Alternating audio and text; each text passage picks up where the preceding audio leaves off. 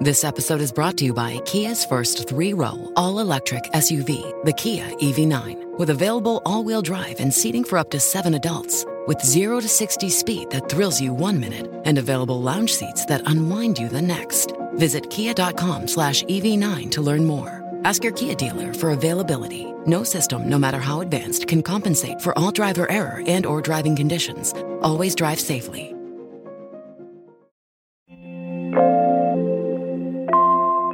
YouTube is streaming the first 19 James Bond movies for free. Some Cadillac dealers would rather leave the brand than sell EVs.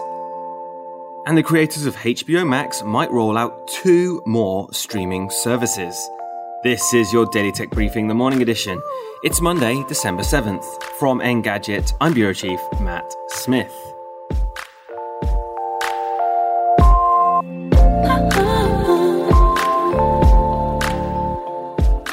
If you're starting to run out of streaming content, you finished Mandalorian already, YouTube and MGM are offering the first 19 James Bond movies through YouTube's free-to-watch section in the US. That includes everything starring the late Sean Connery, such as Dr. No and Goldfinger, through to Pierce Brosnan's Bond stint with titles like GoldenEye.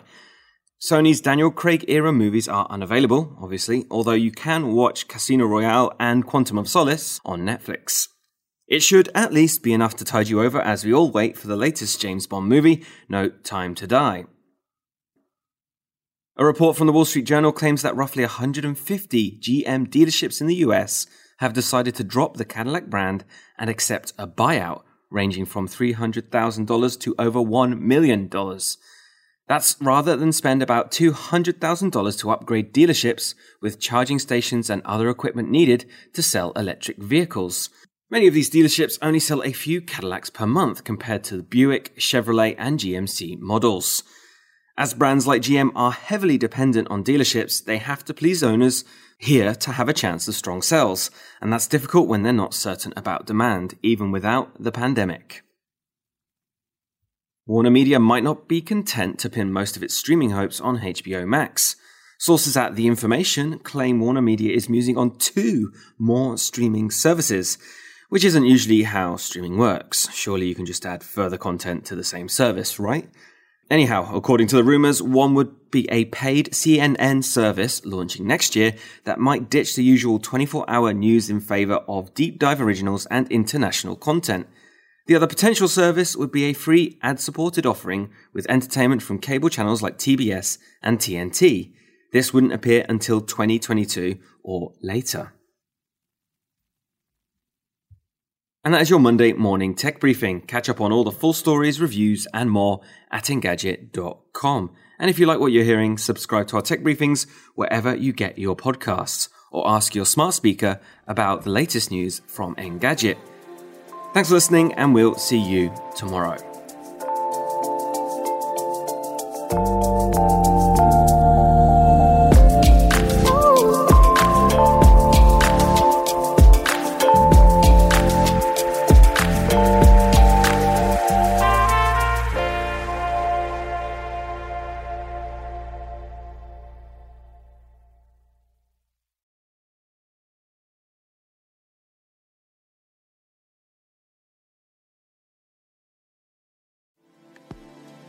Thank you, Matt, for keeping tabs on our daily news. If you want a longer discussion about some big weekly topics, check out the Engadget podcast with me, Senior Editor Devendra Hardawar, and our reviews editor, Sherilyn Lowe. Yeah, you can get us on basically anything that gets podcasts, including Spotify. Just search for the Engadget podcast.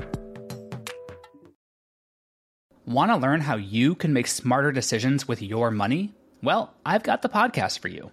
I'm Sean Piles, and I host NerdWallet's Smart Money Podcast. Our show features our team of nerds, personal finance experts in credit cards, banking, investing, and more.